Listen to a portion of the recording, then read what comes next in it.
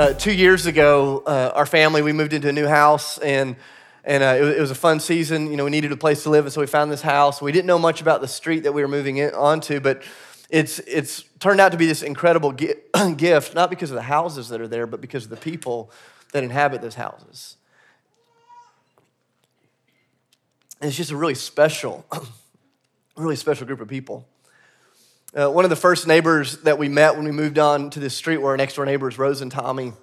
In the early 60s, Tommy is a truck driver. Rose works at Publix, and just amazing spirit-filled people, love the Lord. And I remember when we went to look at the house, they were in the backyard, and they were like just talking our ears off and just like asking us tons of questions. We thought, man, these are the kinds of neighbors that we want.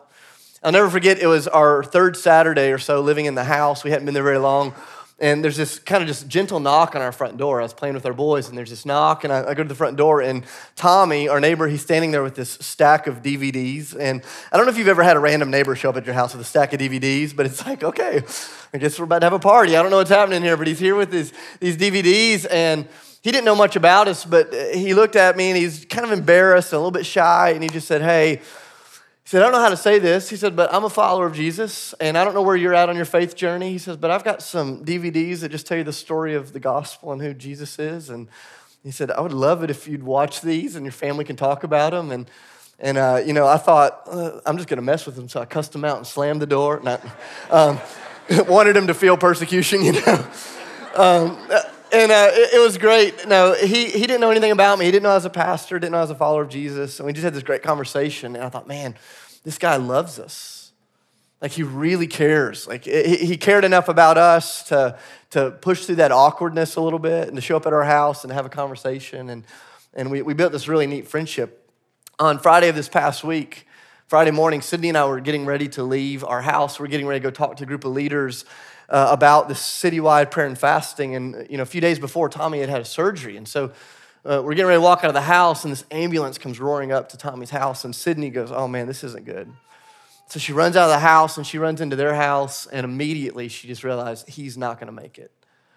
And so there's this moment on Friday morning where we watch our neighbor, our dear friend, like be wheeled out dead in front of his wife. And it was just like the sorrow kind of set in. Like, man, one moment he's here and he's our friend, and then the next moment it's like, here we go. And over the last 2 days, we've just kind of been sitting in the weight of that a little bit, and the Lord keeps reminding us of things that we knew in our heads, but they've kind of distilled themselves in our heart in a brand new way in this season.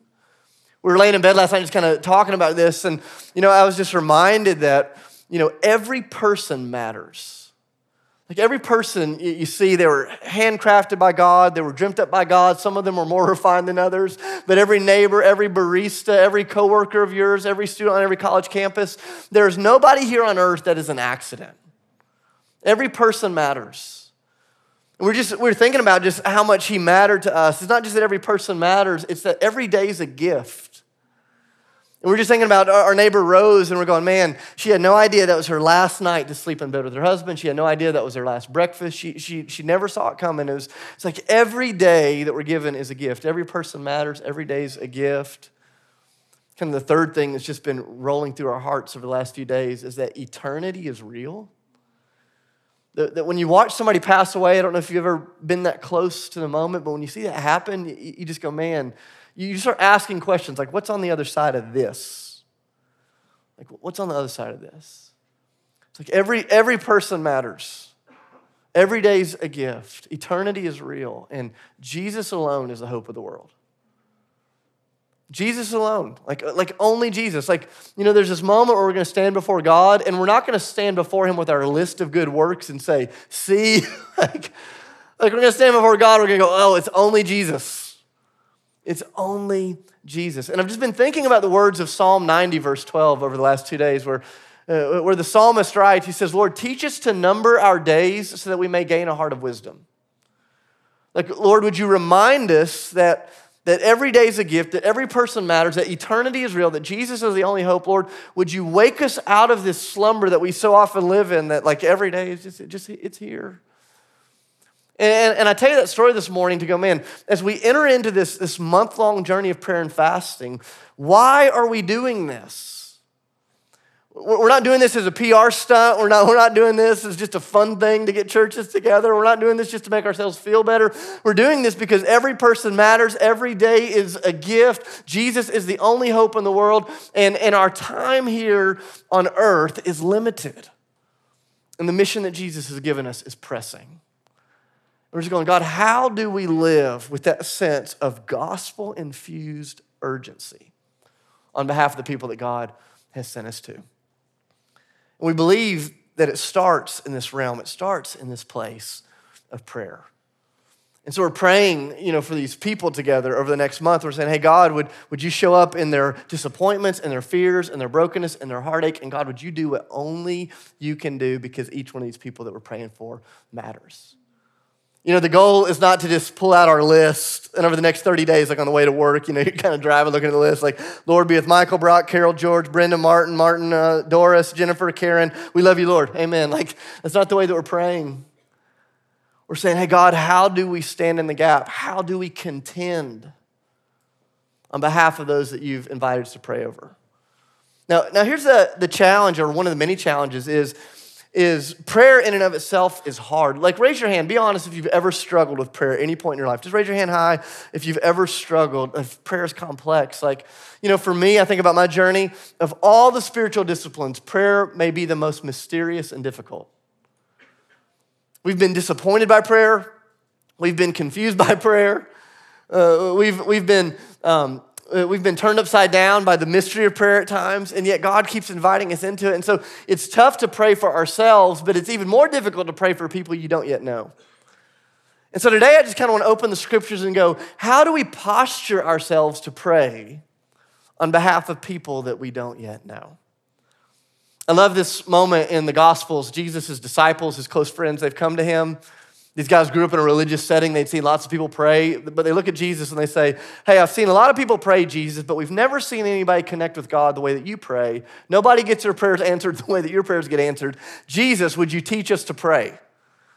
And in one of his most famous sermons ever, he gives two huge blocks to talk about this reality of prayer. In Matthew chapter 6, he talks about the content of our prayers. We're not going to look at that this morning, but it's the Lord's Prayer. He says, this is what I want you to pray. Our Father in heaven, hallowed be your name, your kingdom come, your will be done on earth as it is in heaven.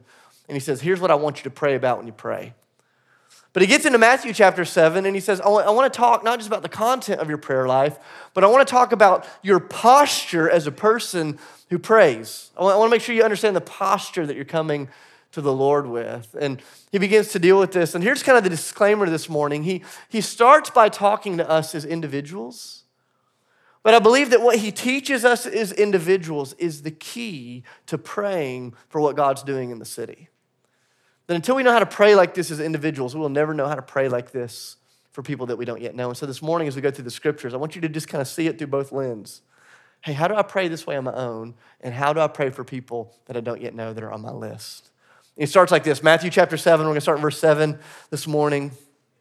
It goes like this. He says, ask and it will be given to you. Seek and you will find. Knock and the door will be open to you. I love that. He's talking about prayer. He says, ask and it will be given to you. Seek and you will find. Knock and the door will be open to you. For everyone who asks receives. The one who seeks will find. And the one who knocks, the door will be opened. Then Jesus asked this question. I think it's kind of a humorous moment. He says, which of you, if your son were to ask for a piece of bread, would give him a stone? Or if any of you, your kids would ask for a fish, would give them a snake? So, Jesus asked this question. He looks out at this group of leaders. He says, hey, if any of your kids came to you and asked for bread, would you give them a snake? And, it gets quiet because no one knows what to do with rhetorical questions. And Jesus says, no, I want you to answer. Like, hey, guys, at church, play along with me. If your kids asked for a piece of bread, would you give them a snake? Oh, come on. Would you give him a snake? No. Jesus says, okay, hey, like he says, even though you are evil. Now it's like, whoa, that's what he says in the next verse. He says, even those of you that are sinners know how to give your kids good gifts. Look at this. He says, how much more, verse 11, how much more will your Father in heaven give good gifts to those that seek him? Jesus says, I want to teach you how to pray. And the key to this is in verse 7, 3 postures here. He says, ask, seek, and knock. And for much of my life, I saw those as 3 kind of synonymous words. That Jesus was just saying the same thing over and over and over. But through the scriptures, those 3 words kind of carry a different sort of invitation, a different weightiness with them. And it's this first posture that you see at the beginning of verse 7 is the posture of asking. He says, ask, and you will receive.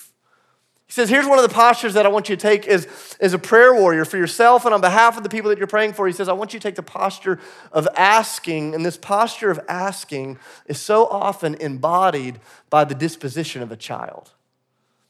Have you ever noticed that children do not need to be trained in how to ask for anything? Like, especially little kids. Like, my kids don't go in the back room and develop a strategy how to come in and ask me for candy. Like, I'll be in the middle of like talking with somebody, having a really important conversation. They'll come up, they'll punch me in the leg, they'll pull up my shirt. Hey, dad. Like, they will ask for anything. They ask for what they want. They ask for what they need. They ask for what they're feeling. They ask questions that make no sense at all. Kids ask questions.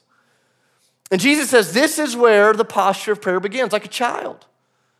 And he's not saying that in a derogatory way. He's telling us to do this. He's commanding us to do this. He says, you come as a child and you ask God for whatever is in your heart. That's what he says in Mark 11. Ask God for whatever. And the reality is, God, like a good father, he answers our requests like a good father. Sometimes he says yes. Sometimes he says no. Sometimes he says not right now. But he says, come to him like a father. Sometimes we complicate prayer. We go, I wonder what his will is. I wonder what the wording should be. I wonder how we should get in God. Jesus says, hey, just start this way. Ask. Just come to me and ask. Our three boys, they stay in the same bedroom. We've got triple bunk beds. And on our good nights, our bedtime routine is I'll go in, I'll tell a story, I'll get in each of their beds, I'll pray with them. On the bad nights, I yell at them, close the door, say, if you come out of here, you're getting spanked. Like, two totally different kinds of nights at our house. But the other night, we were having a really good night, and I was like in their beds, and I was praying for them. I was being a good dad. And I get to my oldest son, Micah's bed, and we're praying, or we're talking, telling stories, and then it's time to pray. I said, hey, buddy, would you say your prayers? And he was kind of distracted, so he just goes into prayer mode, and maybe you've done this before. These are the words that come out of his mouth. He said, oh, holy, righteous Father of heavenly lights. And I'm like, what was that? I'm like, you're 8 years old, all of that's true. He is the Holy Father of righteousness and heavenly lights. Like, all those are true things about God. But that does not sound like my 8-year-old. That's how we pray in here sometimes, right? We're getting ready for communion. I'm like, hey, pray with the person next to you. And you're like, thou art the glory and the power. And sometimes we pray like that, right? And so I told him, just stop and say, hey, dude, just breathe for a second. Think about what is it that you really want to ask God for. Whatever's in your heart, just say it. He just kind of paused there and he goes, God, give me an Xbox. I'm like, that's my boy. That sounds like my boy. And this is what C.S. Lewis said. C.S. Lewis said, we come to God in prayer, not with what should be in us. We come to God in prayer with what's actually in us. And we come and we say, hey, God, here's what I need. Here's what I want. I don't know if it lines up with your will, but this is where I'm starting. Would you give? And this is how we're going to pray for these people on the list. I look at Michael. He's the second guy on my list. I go, Lord, I don't know Michael, but I know what I would ask for if it was me. Lord, would you bless his marriage? Lord, would you bless his finances? Would you give him strong relationships? Would you help him in his work? Ask like children and you'll receive. It's the first posture. We ask. When we ask God, we're coming to him for what's in his hand. But it's not just the first posture. He says, you ask and you receive. You come to me for what's in my hand. Number two, he says, and you will seek and you will find. If asking is a posture about getting what is in God's hand, seeking is the posture where we come to him to get what's in his heart. It's that moment where we realize that God is not just useful, but he's wonderful, that he's good. It's a moment when we move beyond just asking for stuff and we come to him because we just so badly want his presence. It's almost this romantic longing, which sounds kind of weird. But I don't know if you've ever fallen in love or you've been on the edge of falling in love and you just have that longing in you. You just want to be by that person, near that person. You don't need anything from them, but you just want to be with them. I remember before Sydney and I started dating, I'd seen her on campus where I was in college. She was in college, and I was like, man, she is the most beautiful woman on earth. I want to be with her forever. And she came to that realization after I came to the realization. But I remember seeing her, and she had just gone through a breakup with a guy that was better than me in every way. Categorically, factually, he was a better human being. But they had broken up, and I thought, this is my chance. Heartbroken, I'll be the rebound, and I'll just hold on. And it worked. She would tell you that. I was the rebound in every way. And I held on, and I thank God for that moment. I capitalized on her sorrow. And I remember before we were together, like I memorized her class schedule, and which is creepy and weird, but it works, so don't judge. And I would sometimes skip my classes, and I would walk through her building just to run into her in between classes. Hey, what's up? What are you doing here? And she's like, I take classes in this building. What are you doing here? And I'm like, I'm failing out of school. That's what's happening. And I just wanted to be near her. Just want to be, it's like all I thought about. I just want to be by this girl. It's what you feel with your friends sometimes. It's this posture of presence. It's what David talked about in Psalm 27, verse 4. His life was collapsing. People were coming against him. They were attacking him. His friends and family had turned on him. And in the middle of all of that heartache, David cries out. He says, God, there's one thing that I seek. There's one thing that I ask. It's that I dwell in your presence forever. He says, I'm not asking you to deliver me or comfort me or strengthen me. I want you and you alone. It's the cry of the heart that's tasted the beauty of God. He says, you come in this posture of asking where you're seeking what's in his hand. Then often we move into this posture of seeking where we come to God for what's in his heart. And sometimes this transition from asking to seeking can be a little bit painful because a lot of times we don't get interested in the presence of God until the blessings of God start drying up. Have you ever noticed that when everything in your life is going good, it's like you can just forget God so easily? It's like, man, all my needs are met, everything's going great. I just forget them. And then sometimes those blessings start drying up and we get hungry for God in a brand new way. I remember when I was a kid, our family lived in this small town in Tennessee for a couple of years when I was in middle school. And out behind our house was this little patch of woods. And in that little patch of woods was this drainage ditch that we thought was a creek, because we were young. And it was this ditch and it would fill up with water, when the water levels were high. And we'd play in this drainage ditch thinking it was a creek. And I remember this one summer there was this drought. And the drainage ditch went dry. And we'd go down and we'd play in that ditch and throw the rocks around. And there's this one day where we got bored and we got adventurous. And we thought, hey, let's just follow this ditch and see where it goes. We walked along the ditch and we found ourselves at the edge of a river. And when the water levels rised and the ditch filled back up, we never went back to the ditch because we found the river. And I think there's these seasons in life where God says, I want to move you from just asking to seeking. And the way that I'm going to move you from asking to seeking is I'll dry up the ditch that you've been playing in so you can experience the river. And there's more. There's more. He says, you come to God for what's in his hands. You ask like a child. You come to God for who he is. You seek like a friend, like a beloved friend. And number 3, he says, you knock and the door will be open. If asking is about what's in his hand and if seeking is about what's in his heart, knocking is about what's in the imagination of God.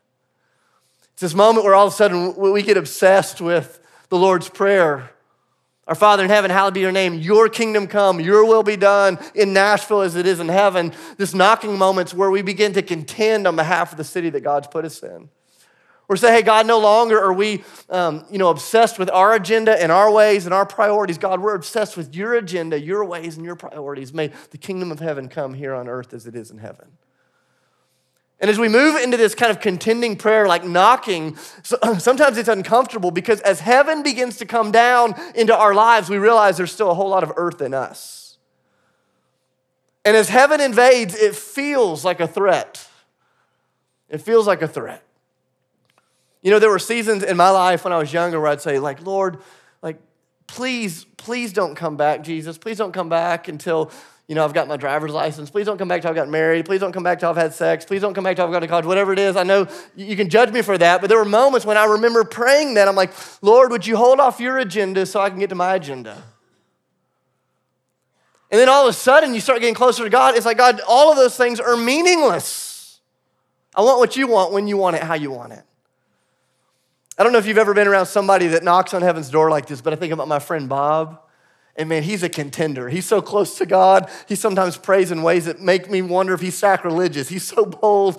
It scares me at times. But we'll get in a room and he'll just start praying the scriptures back to God. He's like, God, this is what you said in your word, but you haven't done it yet. Lord, do it now. And I'm like, oh. Let's put a please in there. It's a bit bold, but he's got that friendship with God. Hey, God, this is what you said in your word. Cash that check. I'm like, ugh. But he prays. He prays, and this is how we're praying for our list. We're not just reading names out into the air. We're saying, God, give them what they need. We ask. God, give them your heart. We seek. God, we're knocking on heaven's door. Would there be no man, woman, or child in this city who has not come in contact with their divine purpose? Ephesians 2:10 is true that we are the handiwork of God created in Christ Jesus. We've been prepared. Who's prepared great things in advance for us to do? And what we're doing in this season is we're just knocking on heaven's door. We're saying, God, would your purposes fill every human heart in this city? When we ask, we come like children. When we seek, we come like beloved friends. And when we knock on the door, we come like servants saying, here I am, Lord. Use my life how you want to use it for the sake of your kingdom. And Jesus says, this is the way I want you to pray. He says, this is the way that I want you to pray. No more of these anemic, rote prayers that you just pray because the meal's getting ready to start. He's like, no, come after me. Come after me. And he says, here's why you do it. You keep going to verse 8. He says, here's why you do it. He says, look at verse 8. These are the words of Jesus. He says, because everyone who asks receives, everyone who seeks finds, everyone who knocks will have the door open to them. And we have to wrestle with this. These are the words of Jesus. I'm convinced that in order for you to have a ferocious prayer life, you just have to really wrestle with one question. And here's the one question. Is Jesus a liar? If Jesus is lying, if everyone doesn't receive, if everyone doesn't find, if everyone doesn't experience the open door, if he's lying, then we don't have to worry with this whole prayer thing. But I believe he's not lying. I believe he's telling the truth and that there's more on the table for each of us. Jesus says, everyone. You can expect the best of God. Why? He gets down in verses 9 through 11. He says, because the Father that you're communing with in prayer is a good, generous, attentive Father. And he says, and if you as sinful men know how to give your kids good gifts, how much more so for your perfect Father? And so we come this month with this level of expectation. We're asking like children. We're seeking like friends. We are knocking like servants. And we're saying, hey, God, we expect you to keep your word in your ways because you're a good Father and you're a truth teller. You know, about 6 years ago, I realized for me, like prayer is so hard. Have you ever noticed, like, sometimes you sit down to pray, and it's like you start praying for your friend, and then you're like, hey, I wonder how they're doing. So you get on Instagram, and then like 3 hours later, you're still on Instagram. It's like, oh, Jesus, I'm sorry. Like, get so distracted. Have you ever noticed how easy it is to get distracted in prayer? There's a reason for that. Because it's the most powerful thing on earth. And the enemy knows that. I remember about 6 years ago just being convicted that I didn't have a great prayer life. And so I'm like, okay, Lord, I want to be a better prayer. And so I had my brother-in-law who's a carpenter. He built me a prayer kneeler so I could have a place to pray in my house. And then I read every book I knew how to read on prayer, and I went to conferences on prayer, and I went to visit people who are good prayer warriors. And do you know what I learned about prayer? Is there's no substitute for actually praying. Like if you want to get better at praying, you don't get better at praying because you read about prayer or thought about prayer or talked about prayer. You get better at praying because you did what? You pray. You pray. And it's not that complicated. We pray, we come like children, we seek like friends, we knock like obsessive servants saying that we want to see the will of the Father burst into our world, and God shows up in those moments. And for me, it was just, okay, like how do I start? And I just want to give you two really simple handles as we come into this. If you've ever struggled with prayer, two simple things that may help you. Number one, start small. Start small. And number two, stick with it. Start small and stick with it. Starting small, you know, a lot of us, we try to pray the way that we try to work out in January. It's like, man, I haven't been to the gym in 9 months, but it's January 1st, and I'm going to work out for 3 hours today. Like, you know, I'm going to make up for everything I neglected in the year before. And then what happens? You get in and you work out for 3 hours, and then you don't go back for 6 months because you're so sore. You know, it's like, and that's what we do with prayer. You know, some of you are sitting here on the front of this month, and you're going, man, for the next 30 days, I'm going to pray 9 hours a day. And not to be a discouragement, but no, you're not. It's not going to work that way. I go, what if you started with 10 minutes? What if you started with 10 minutes? It's not about intensity. It's about consistency. Start small. And start like a child. Just ask God For everything. Talk to God about everything that comes through your mind, whether it feels spiritual or not. This is a practice that I still try to lean into every single day. Before I get out of bed and before I touch my phone, I just try to thank God for everything I can think to thank him for. It's like this morning, and it's 4:30 in the morning. I woke up getting my heart ready for today.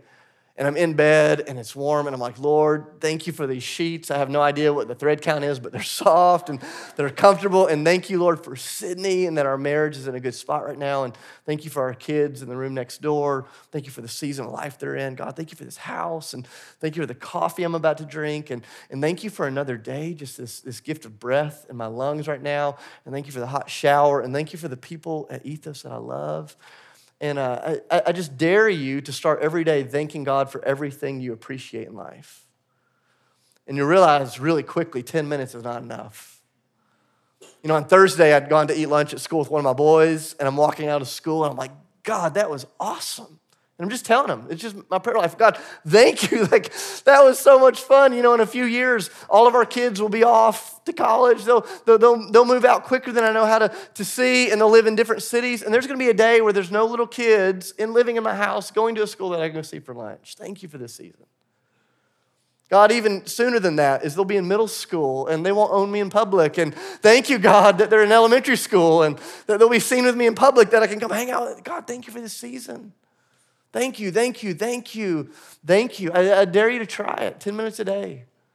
Just start with thanking God. Start small. And what you'll find is, man, in the middle of the gratitude, you'll start to see the beauty of his heart. And as you see the beauty of his heart, you'll start to see the beauty of his plans. And without even meaning to, you'll go from asking to seeking to knocking. Start small. Stick with it. Just every day. If you can't pray 10 minutes a day, that's actually another sermon. There's another problem. If you're too busy, if you don't have 10 minutes in the day, but just start small and stick with it. And God honors every small step of obedience. Think about the story of Susanna Wesley. She lived in the end of the 1600s, early 1700s. She had 17 children. 9 of them died before they graduated high school. She lived in a small one-room house. Her husband traveled like crazy, so she raised her kids pretty much by herself. She taught them school. She raised them in this little home. Their house burned down 2 times over the course of like 10 years. Just a really difficult life that she lived. But she was known for her ferocious prayer life with the Lord. And so in the middle of that small, crazy house with kids running all over, the kids knew that when she put the apron over her head that she was with the Lord. And she'd put the apron over her head. She'd be at the dishes, apron over her head. They'd leave mama alone, you know. Sitting in the rocking chair, apron over the head. They'd leave mama alone because that was her moment to pray. And she'd just pray. She'd ask. She'd seek. She'd knock on behalf of her kids. The reason anybody even knows Susanna Wesley's story is because 2 of her sons, John and Charles, John Wesley would become one of the greatest revivalists in human history. God did amazing things to him. And Charles Wesley, a guy who wrote 9,000 hymns, many of which are still in rotation, the most prolific worship songwriter in human history. They touched the whole earth, and everybody'd say, hey, how'd you guys have this sort of faith? And they'd say, because our mother, she prayed it into existence. In the middle of all of that chaos, the apron would go over her head, and she would ask, and she would seek, and she would knock, and God would meet her there in that chaos, and he opened a door for us. See, over the next month, as we're praying over these names, life is still going to be chaotic. It's going to be hectic. It's going to be crazy at times. And the question is, what happens when we put the apron over our head? As we ask for what's in his hand, as we seek for what's in his heart, and as we contend, as we knock for what's in his imagination. I think God's going to do immeasurably more than we could ask or imagine. So I want to challenge you as we come into this month. Prepare yourself. Pick up your packet. Set your heart before the Lord and start asking God, hey, God, would you help me to pray? Would you help me to pray the way that Jesus himself prayed? So here's what I want to do before we go to communion. I'm going to invite you to get in groups here in just a second. You know, today, more than 350 churches, we're all preparing to enter into this together. And this morning, instead of praying for ourselves, I want us to take time to pray for the city, to pray for churches all over the city, and just one simple prayer request. Hey, God, would you give us a hunger to meet with you in prayer? Would you give us a hunger to meet with you in prayer? Because it's not going to be a powerful thing just that 350 churches say they're praying. It's only going to be powerful if 350 churches actually pray. So I'm saying, God, would you give that to us? So I'm going to pray over you, and then I'm going to invite you to get in groups, and then I'll send us to communion here in a moment. God, I love you. I thank you so much for these men and women. I thank you for the invitation to know you as a child, to seek you as a friend, and to serve you like a servant. God, would you give our church a heart of prayer? Would you give our city a heart of prayer? And God, would you open doors that no man could open and shut doors that no man could shut? God, would you do what only you can do? In the name of Jesus, I pray and give thanks. Amen.